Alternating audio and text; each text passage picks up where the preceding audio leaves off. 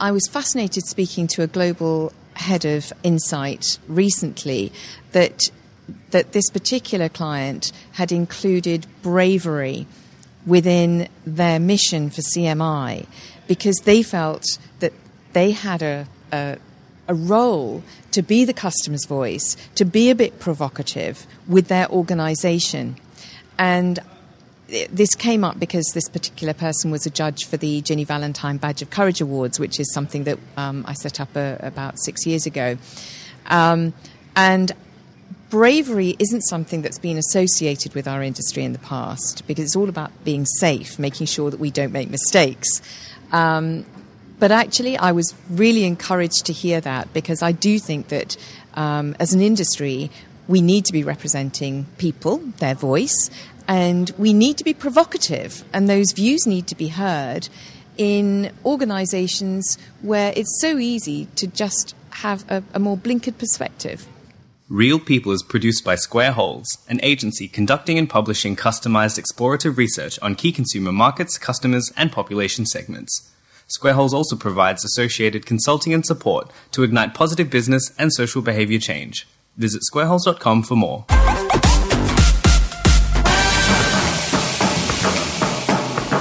Rightio, hello there. My name is Jason Dunstone and welcome to Real People, where we interview average and not so average people, academics, researchers and leading thinkers to help us better understand what real people believe and how they behave.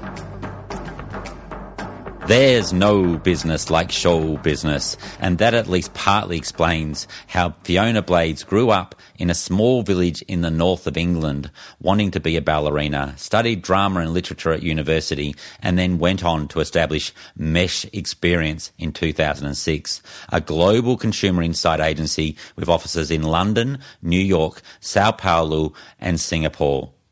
Mesh specialises in understanding people's experiences with brands, within categories and across their behaviours, working with global icons including Unilever, GM and LG.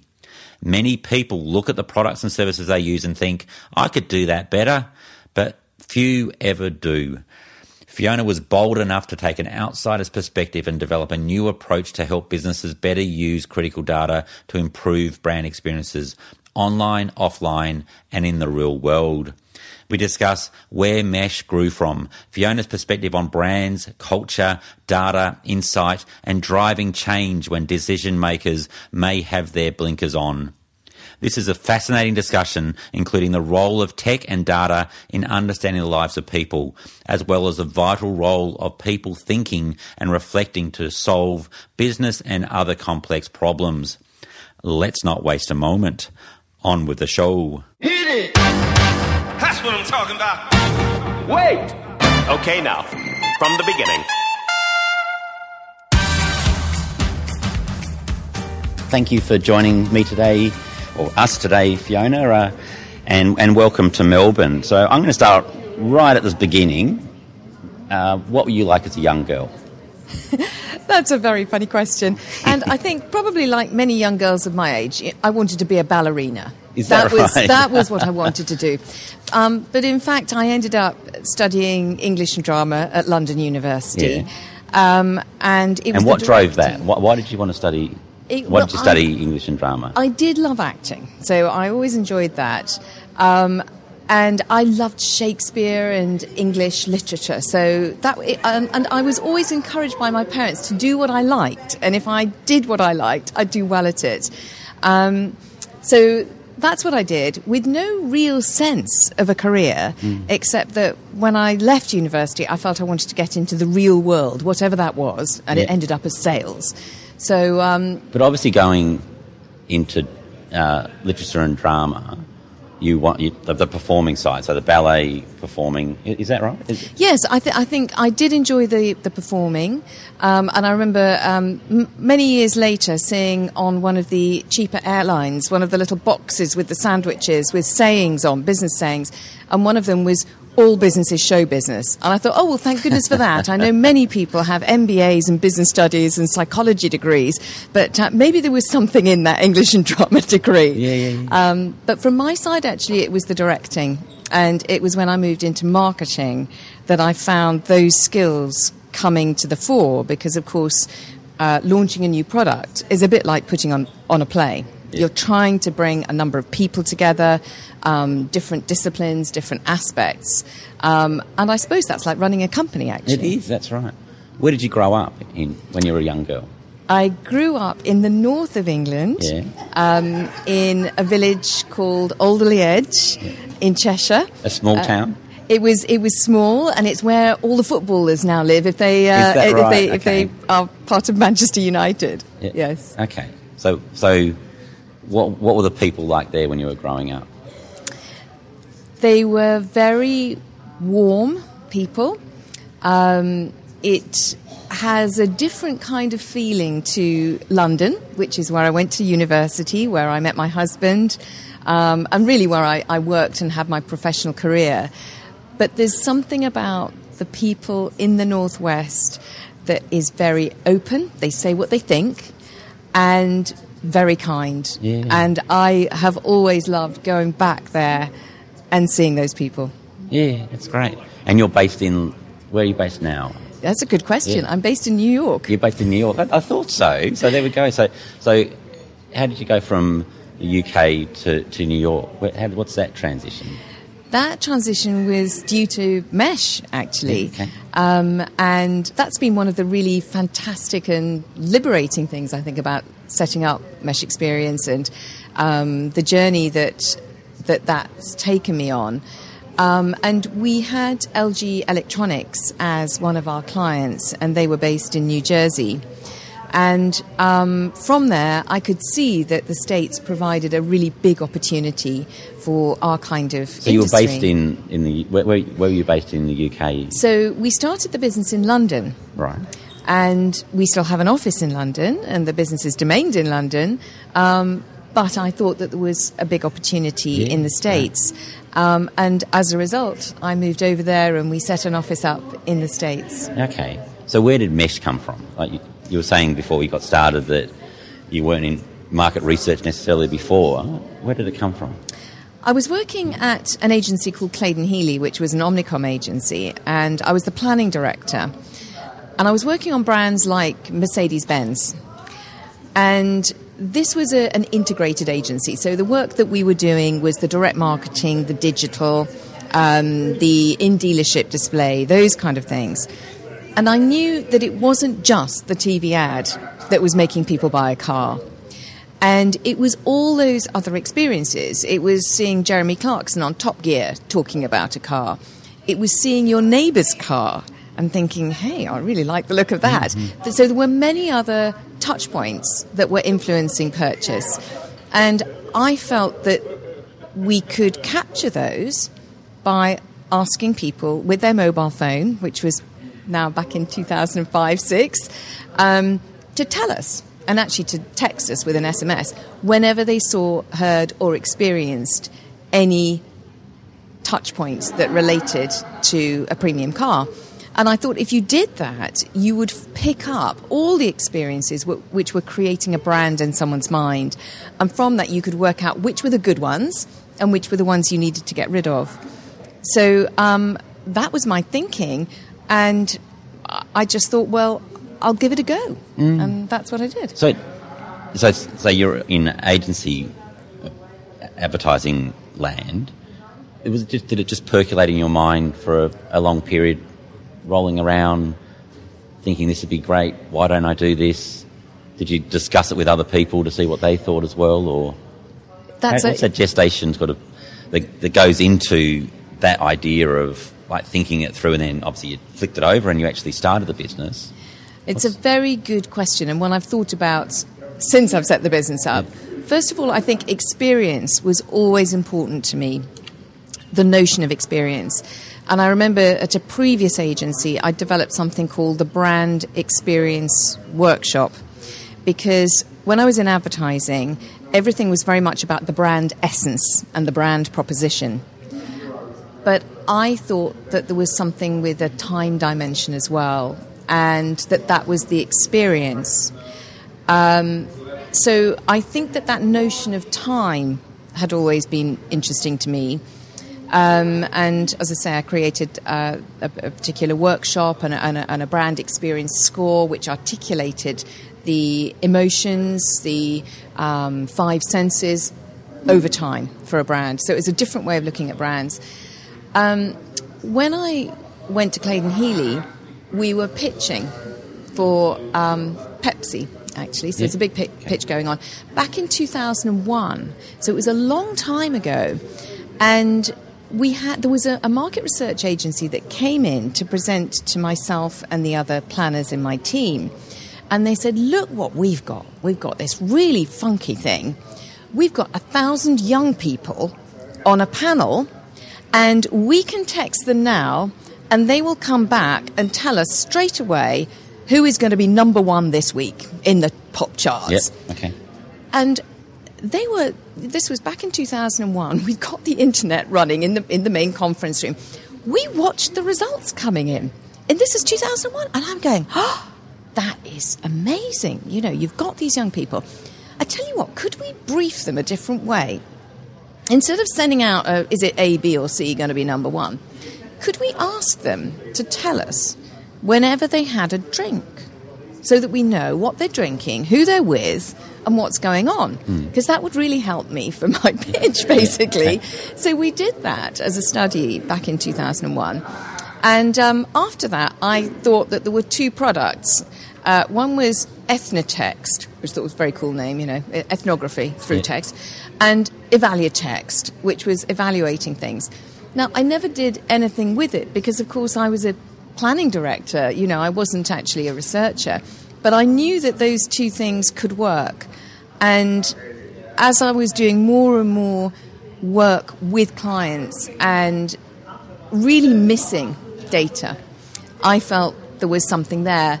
And I'd met somebody who did have a research agency who then became my business partner. He already was doing work. We'd done some work together. It had won an award. And I said, okay, if that's won an award, let me tell you my other idea. It's this. And he said, okay, yeah, I think it's a good idea. Let's set up a business. Yeah, okay. Did you discuss the idea with other people, like other prospective clients and the likes, to see what they thought? I'm always interested in when you almost doing your own research and whether you were looking for positive endorsement or whether you got friction. Sometimes they say when an idea gets a little bit of friction, it's probably a good idea because it's getting that. What about yourself? When you discussed it with people, did you get widespread, yes, this is a great idea, do it, or did you keep it a little bit more private? It was fascinating because actually although I was doing this idea, putting the idea together, when I started, my business partner and I thought, we'll come up, trial the approach, sell it to a big agency for loads of money, and I'll go back to being a planning director. So I didn't really think that I would be continuing 12 years later. I thought a year, do that, go back to what I was doing. So I was still freelance. I managed to freelance as a planner, which was great for Mercedes-Benz because it helped obviously keep me supported while we were trying this new approach. We then piloted it. And then we went to 1 or 2 clients and agencies, and the response was very positive. So, first of all, the response was positive. Secondly, I realised that I knew what to do with the data. Thirdly, I realised that actually anyone else could copy it if they wanted, because we'd just put different things together. We'd put surveys with texts and things, mobile things like that. So I thought, well, why would anyone buy it? I want to do something with this. So that was the journey we went on. But when we had launched, of course, we did have lots of issues around it. People were saying, well, should you be collecting data with a mobile phone? I mean, how do you ask the question? And I was saying, well, we don't write a question on the phone. What we're doing is we send a text with a code in it that says A, Mercedes-Benz, B, Audi, C, etc., ATV, etc. So, and then we ask them to respond to that, and those texts go into an online diary, and then they can upload photos and comments and things like that. So actually, it was very much about data capture, which is where I'd come from, direct marketing, and getting information over time. So we were collecting this data from our participants over a period of a week, and we were reminding them and taking them along a journey. So it was a different type of data collection than a survey, asking a series of questions. Yeah. And where is Mesh now? What are you? How have you evolved to where you are today? Well, I think in terms of the evolution of where we've got to, some of the things are the same. So the core is still the same, which is that we really believe in experiences and that experiences create brands. We have a mission, which is that we are here to help create and measure experiences that grow brands, people, and society. And that's what we want to do. We want to help marketers create more of the good experiences for customers and get rid of the bad ones. So fundamentally, nothing's changed. That's the same as we've always had, and we want to help them with their marketing investment. Of course, what has changed is that there are now smartphones. There weren't even smartphones when we set up. So some of the data collection methods have changed. We operate globally.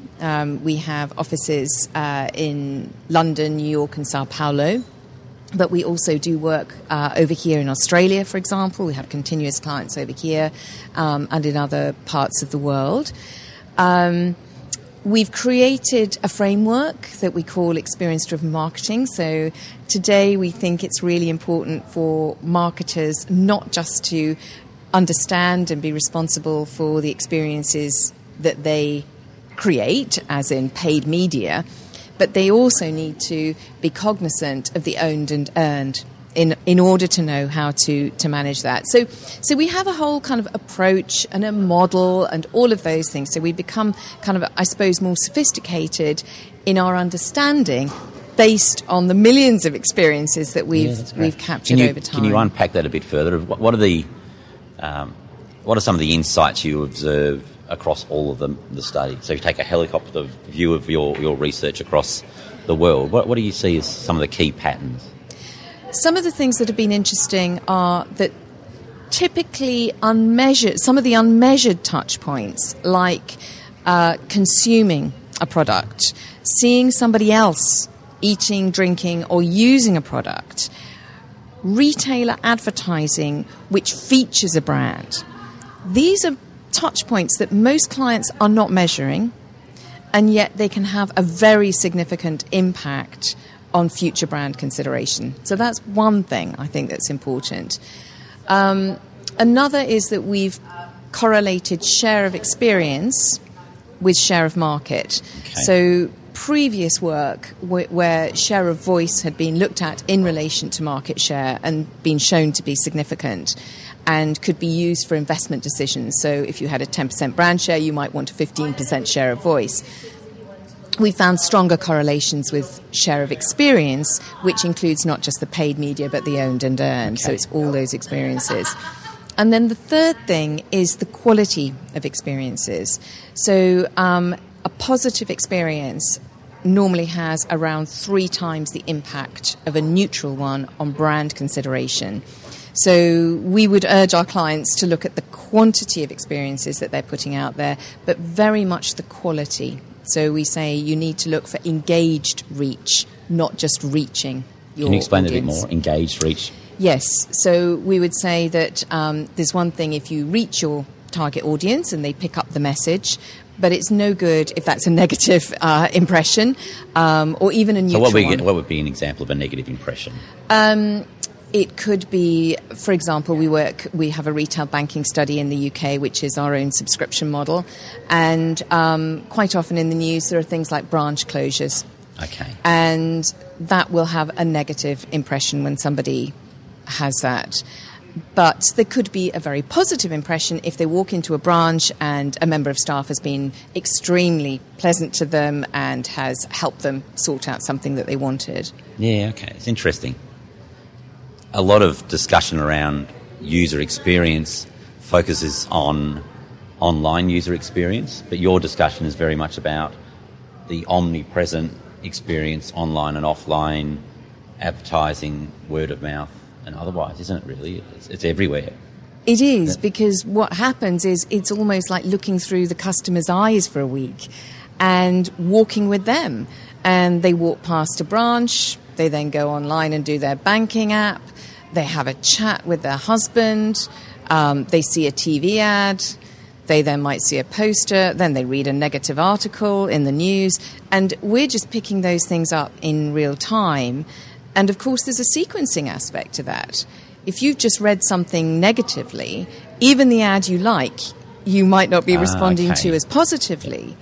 So if there's an ad on at the same time of bad media coverage, say about banks closing, like the negative almost overwhelms the positive. Exactly, Yeah, okay. Exactly. And people can't say they hate the ad, so they're not going to say that. But what you notice is that a lower proportion feel positive about it. Okay. So suddenly they just feel neutral Yeah. about the same thing that they felt positive about yesterday. Yeah. There's a fair bit of work out there around that consumers don't buy brands emotionally. They buy brands in a very rational, pragmatic way. What do you think about that? The idea of emotions in brands versus they're just buying a product that's very rational, very just buy it off a shelf, get a good price, that's it. I think people buy brands and products for different reasons. And going back to what you were just saying about negative PR, for example, if there's negative PR going on, but you've perhaps got a great product or a great rate or something like that, people might be prepared to overlook that and say, I'll still have that. I'll still get it while I can. But if there's something which is perhaps saying what a great brand that is, they're not buying that. Okay. They'll kind of go, no, I've just seen what else is happening. So I think clearly what brands should be aspiring to is to be building brands, building trust. But it doesn't mean that people won't buy if it's in their interest. You know, it may be that they think, well, I don't really trust that brand. But I know if I may as well get the product because I want it. So how does a brand build that trust? And there's research out there, I think Elderton Index and a few studies like that talk about trust, and they talk about trust across corporate and government is often declining. What do you see as the key ingredients to building trust? Is it transparency? Is it good positive experiences as we're discussing? Yes, I mean the way that we would look at it, or perhaps be able to provide a fresh perspective, is that before people tell us their experiences, they tell us their impressions of the brands. And then at the end of the week, after they've told us the experiences, they tell us the same impressions of the brands. So we can see if somebody's endorsed trust at the beginning and not at the end, or not at the beginning and at the end. And then we can start to unpick which experiences have eroded trust and which have grown trust. Yes. So we can get down to quite a granular level on that. Now, things like human interaction make a big difference.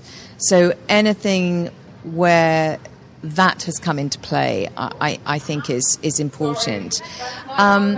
There's also, I mean, we've seen a difference between whether you trust a bank, for example, we're talking banks, to do the right thing versus reliability.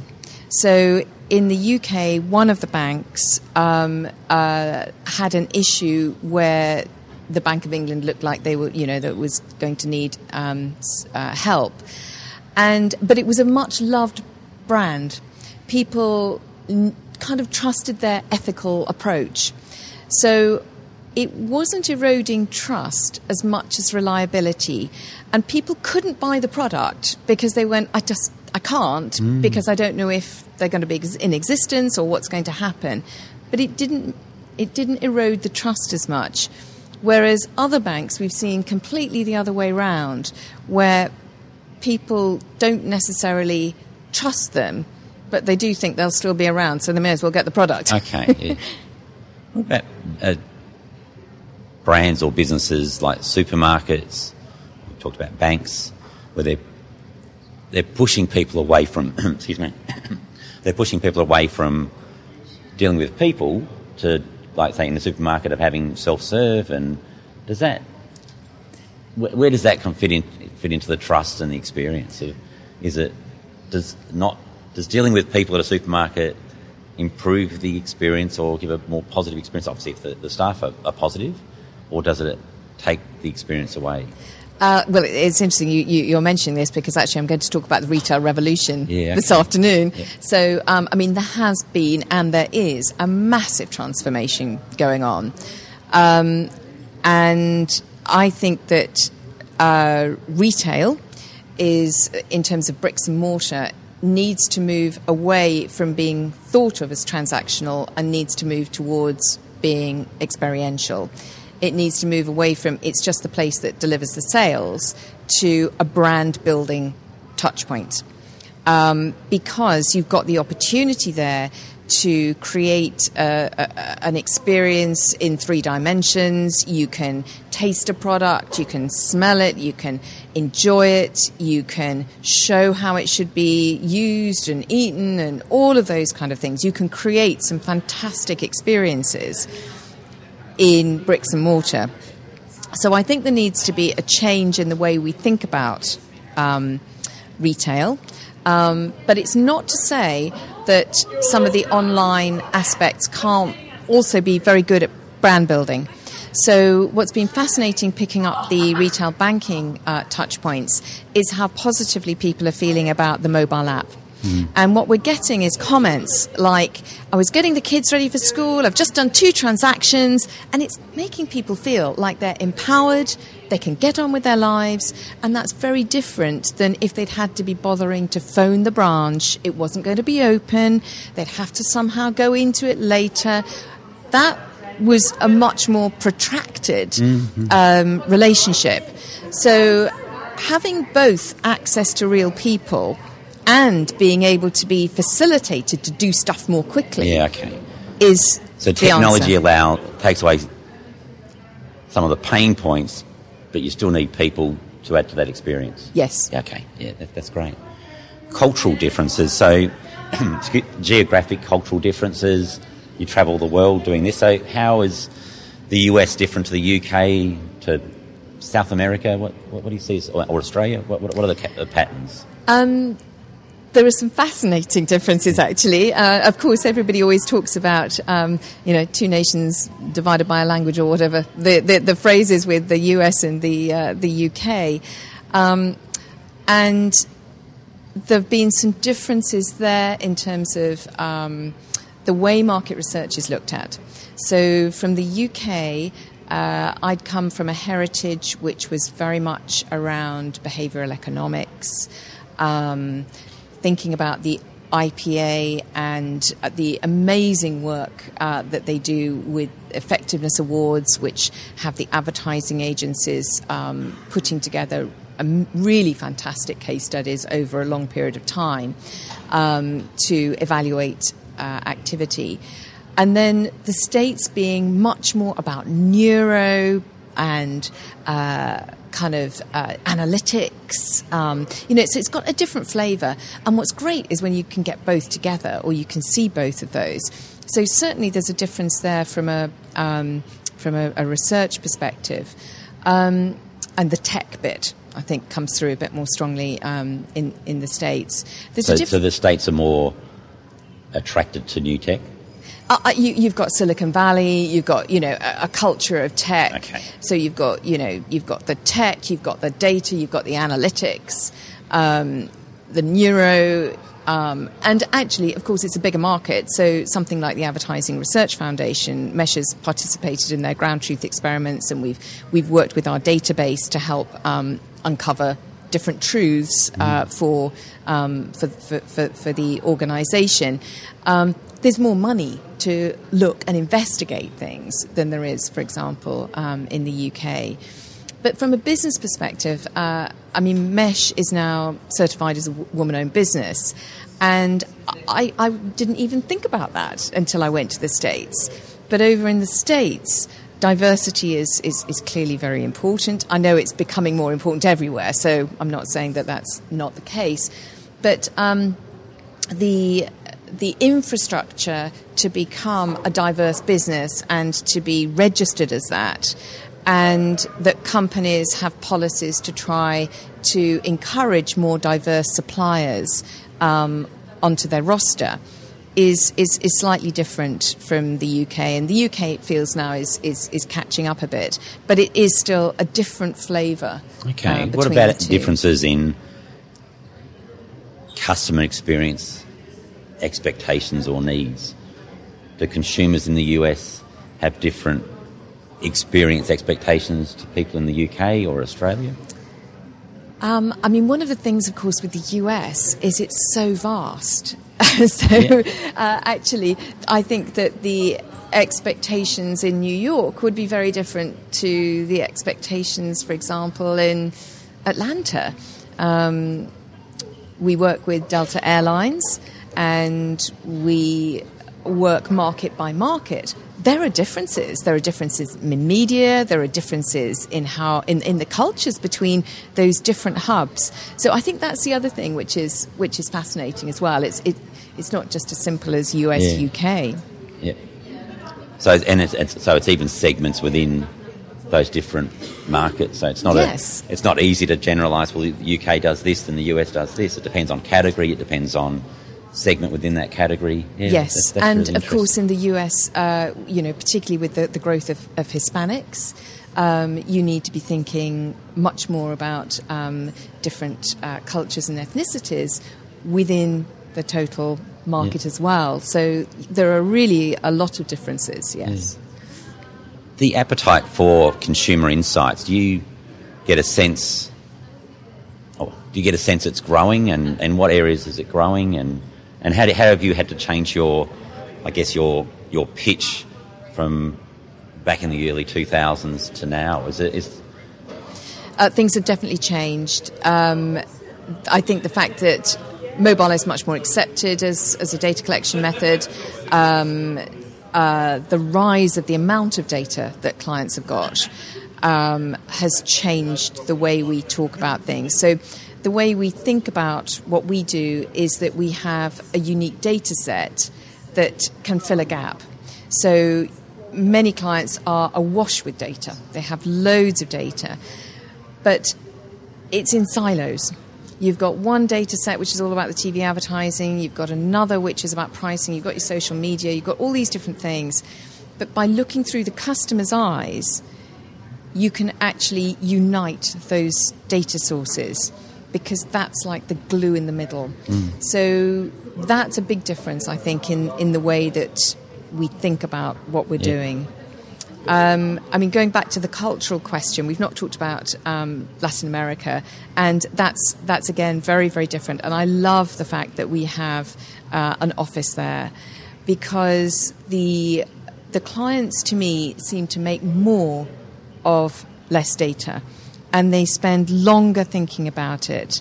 And there was some debate in the conference yesterday about are we needing everything so quickly? Should it be too much? And what I find in Latin America is that they do take a bit of time to stop and think, and I think they get more out of some of the data than maybe when we're really, really rushing to get things out in other parts of the world. Yeah, it's interesting. The appetite for an insight. So, first of all, what do you see as an insight? Like, we're the consumer insight sector, but I don't know, my 25 or so years in research, it's been that discussion of, can everybody be insightful? What's an insight? What do you think an insight is? Well, there's a difference between a finding and an insight. So I think a finding may be a piece of data that, 24% of people say X. That could be a finding. But an insight is when that's allied with a business need that can actually then make an impact on the business. There needs to be a creative leap, which means that you need to be understanding what the business is looking for while you're looking at your data. And if we're thinking about things like artificial intelligence, for example, they can provide us with lots of findings. But having an insight, I think, is a human thing. Yeah, okay. And the robots won't replace the humans at any point in the future or near future that you can see? I think they will replace a lot of what we do, Yeah. and I think that's probably a good thing. So once you have an insight, if you know, I mean, for example, one of the things that we found for one of our clients many years ago was that we could predict churn in their call centre 3 weeks before it happened. And the way we did that is we found that if we looked at their customers' response to experiences coming in of their key competitor, and they started to become very positive and very persuasive, it was 3 weeks later that we saw the churn. So once you know that, then you can automate. Mm-hmm. You know, once you've found that insight, and you can automate that, and you go, okay, so we know now how to predict the churn and what to do about it. So I think it's a balance between the machines and the humans. Yeah. When you think about hypothetically or an actual situation of when dealing with a client has provided a really great insight. Oh, excuse me. Where does that come from? Is that about having a friction between yourself and the decision makers? Is it about working collaboratively? Is it having cross-discipline people coming together to nut it out? What's the best way to get to a good insight? You've reminded me of something that I did a paper many years ago around return on investment. How a challenging client demanded return on investment and got it. And I went to see a friend of mine, Professor Hugh Wilson at Cranfield School of Management. I said, Hugh, can you join us on this paper? I need to look at ROI.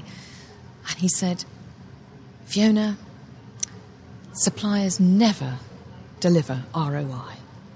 I'm going, but Hugh, it's too late. I'm doing the paper. He said, it is always co-created. And I've never forgotten that, because it is. It's always co-created. It doesn't matter what findings or insights you have.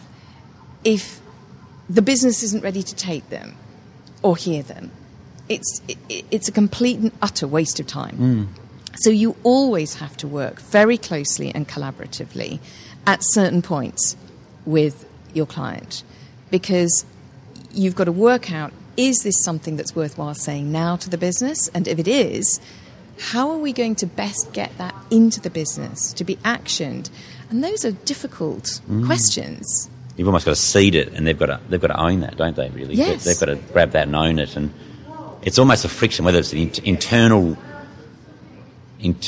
consultants or external consultants, to get insights or findings through to a decision maker is one of those challenges. You can have all the right answers and it can be very, very clear, but until that decision maker can pick up on that, it's nothing really. And I would have thought for a lot of researchers that's the biggest frustration. The answer's there.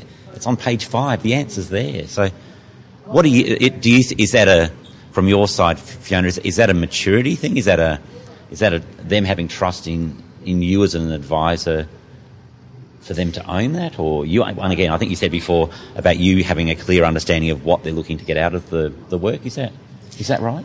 Yes, I mean, I think it definitely is a two-way thing, because if you know where they're going as a business, you'll have some of that thinking as you're looking at the data. So I think that's one thing. The other is that they do need to trust you.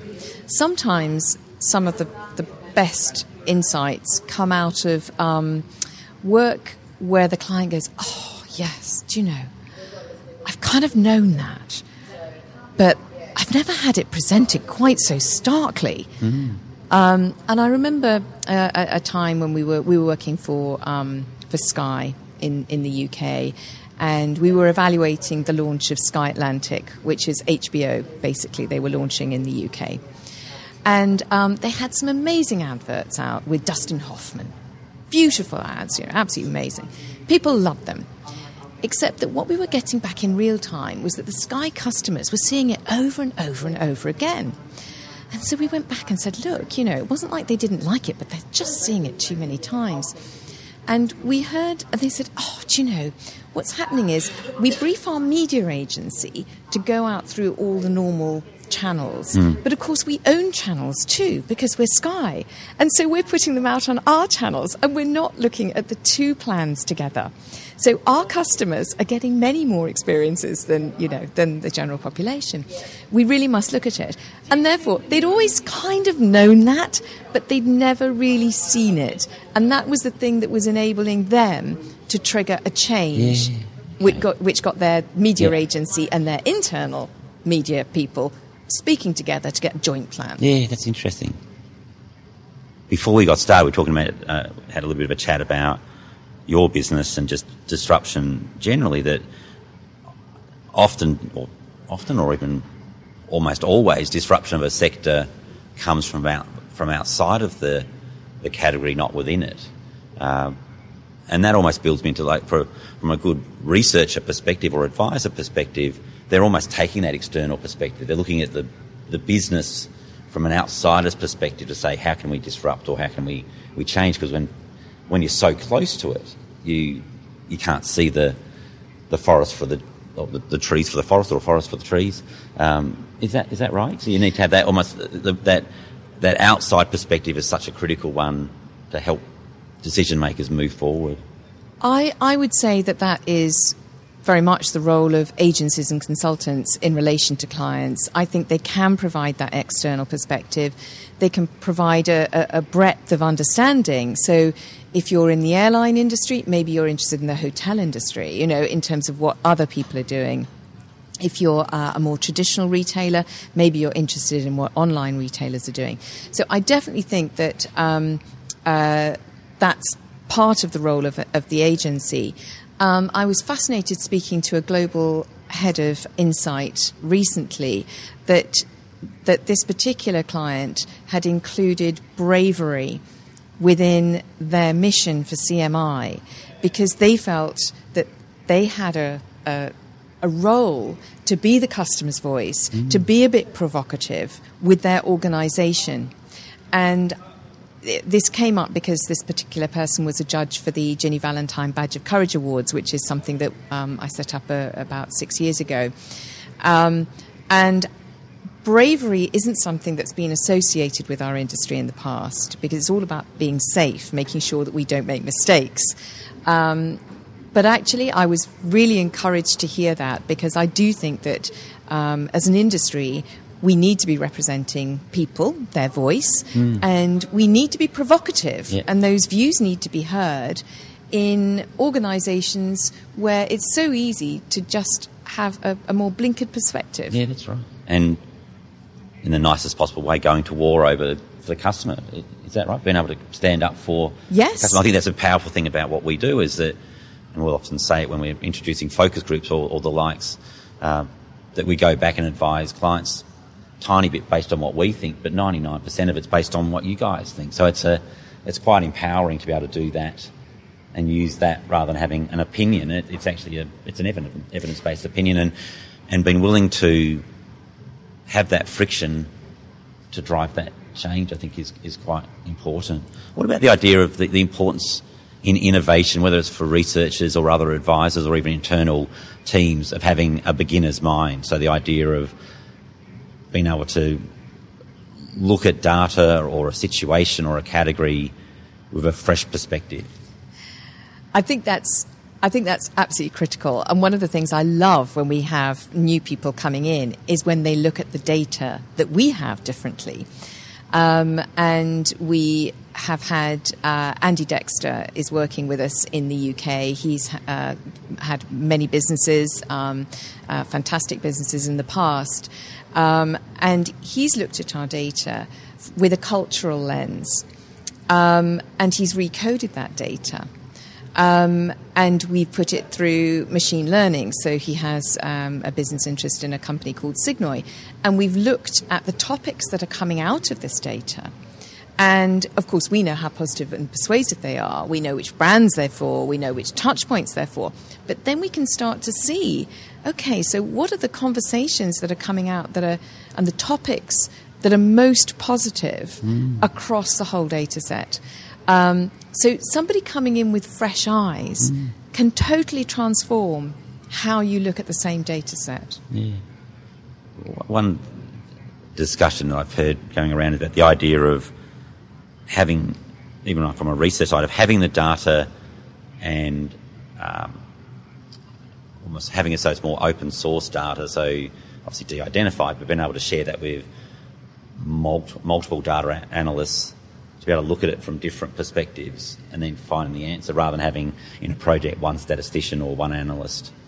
What's your thinking on that, of being able to more openly share and analyse and look at the data? That's such an interesting question, because I wrote that down yesterday because I love that idea. And it's one I want to explore, because I really like the idea of people being able to look at, well, particularly our data. It's a unique data source. I really love that. I need to kind of try and work out how that works out with the business model as a privately owned company where we need to, we need to pay our way. But in essence, I've always wanted to help the industry, help people create more experiences that grow brands, people, and society. And if getting our data out there will do that, I just need to find a way of monetizing it sufficiently to do that. It is fascinating. There's a few, I can't remember the names of the competitions, but there's a lot of competitions out there, or a number of competitions out there, where they release data, and it's almost like if you can solve the problem or the issue, there's a rather hefty, often in the hundreds of thousands of dollars in prize money. You're thinking, and it's that where maybe 10 years ago that wasn't really a thing, but in the last few years, that idea of having data scientists around the world freelancing, they can sit in their dining room with a computer and help solve problems. I think it's a fascinating one, and just looking at research and just the amount of data out there, it's certainly one of the areas of that we don't need more data, we just need greater ability to be able to analyse and gain insights from the data we've got. Yes. In many ways. I mean, we've always encouraged academic institutions and students to use our data. Yeah. So we've always done that, and I'm always been happy to release that. I think when you asked at the beginning how we've changed, one of the other things where we've changed is that in our business model, when we started, we were very much working for an individual client. We've now just launched a subscription model. So the data is ours. That makes a difference. Okay. Clearly, we couldn't be releasing a client's data. But if the data's our data, that means that we can release that data. Mm-hmm. What do you see as the big trends, the innovations that are blowing your mind, or you're really excited about within your business or out there in Insight World? I think one of the trends that I'm noticing, which I think is quite exciting, is a move away from a brand tracking survey to a way of collecting data that will guide the brand, and how you can combine those data sources and use those data sources and get more always-on information to help you to take decisions when you need those decisions. So I think that's, and that's enabled by loads of different trends that are coming in. It's social media, it's artificial intelligence, it's technology, it's automation. There are many of those different aspects that come in. But I think it's the combination of these new approaches is enabling us to think differently. And that's perhaps what we need to be doing. What I'm going to be talking about this afternoon is it's an approach that we're using where we're putting cameras into display material and capturing the number of faces that are seen. So it's counting faces and the expressions and that kind of thing. It's not videoing people, so it's not capturing private information. But when we've spoken to clients, of course, there are lots of tech companies, and we're working with a tech partner. But our clients are saying, I get lots of tech partners coming to me, but that doesn't help answer the business question. And it's this thinking bit, and that's where I think our industry can offer value, because what we can do is we take that data, we look at that data in relation to sales, in relation to other data sources. It could be the weather or footfall or other kinds of things. And we can contextualize that, use experimental design. We can use some of the techniques that we understand as market researchers in order to help answer the client's business question. That's not something the tech does. Yeah. Okay, that's great. We started off with you as a young girl back in the UK. What would be your suggestions for young people moving forward? That could be young people at school or at uni, or young professionals. What do you think the key things are to having a successful career, a successful life, looking back? I think I was very lucky to be encouraged to follow what I loved, and I think I would encourage people to do that, but to try and connect what they love with the opportunities that they can see. So I think that's one thing. I do think it's quite tough for young people to be getting a job, and with the current kind of situation, and things aren't certain.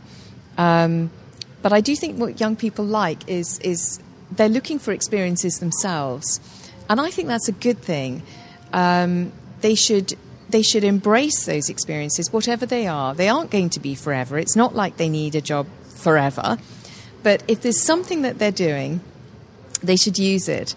And I remember my nephew, actually, he got his own job at the local newsagent when he was quite young, because he wanted a little bit of extra pocket money. And the way he described it to me, he said, I know everybody in the village and I know exactly what they like and I can help them. And he had so much that he got out of standing behind, the till and taking the money for the newspaper. And I thought, well, that's good. He's now working for the BBC. It wasn't just a job, it was the experience of that job and what he was gaining from that. Yeah. Yes, and I saw it later. I mean, a couple of weeks ago, he started his first proper job at the BBC in London.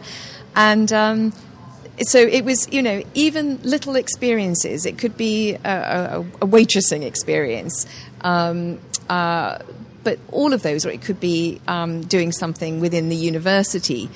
Use those experiences. Think about those experiences. So not necessarily having a big dream in the future and waiting to get to that big dream. It's the steps to get to that. Those little experiences, those following your passions, following the things you love. Yeah, and make the most of them. I think having the big dream is good. I love the quote. I don't know if it was apocryphal from when President Kennedy was going around Canaveral, and he asked somebody who was doing the sweeping what he was doing. And he said, getting a man on the moon, Mr. President. Yeah. Not, I'm sweeping. Yeah. So I do think it's important for people to know, if they can, where they're going or what they want to try and do. But make the most of all those opportunities along the way in that process. Thank you so much, Fiona. How can people find you and Mesh on social media or websites, etc.? They can find me on Twitter, at Fiona Mesh, and I'm also on LinkedIn. We have a Mesh website, which is meshexperience.com, and we obviously have other Twitter, LinkedIn, Facebook, etc. in terms of social media. And we'd be delighted if anybody wanted to follow us or to get in contact. Okay, thank you so much, Fiona. All the best. Thank you very much indeed. It's been a pleasure. Hey, Jason here to say goodbye until next time. Please subscribe to Real People via iTunes, your favourite podcast platform. While you are there, please leave a review. If you're interested in receiving our every Friday, same time, emails on everything human-centred, customer-focused, entrepreneurialism and thinking different, popular articles by me, the Square Holes team, and special guests who have included Professor Barry Bergen, Christy Anthony and Suat Anantula, please go to squareholes.com/blog to read and join our email list. You can also follow me, Jason Dunstone, on Twitter or your favourite social media. Thank you for listening. Uru.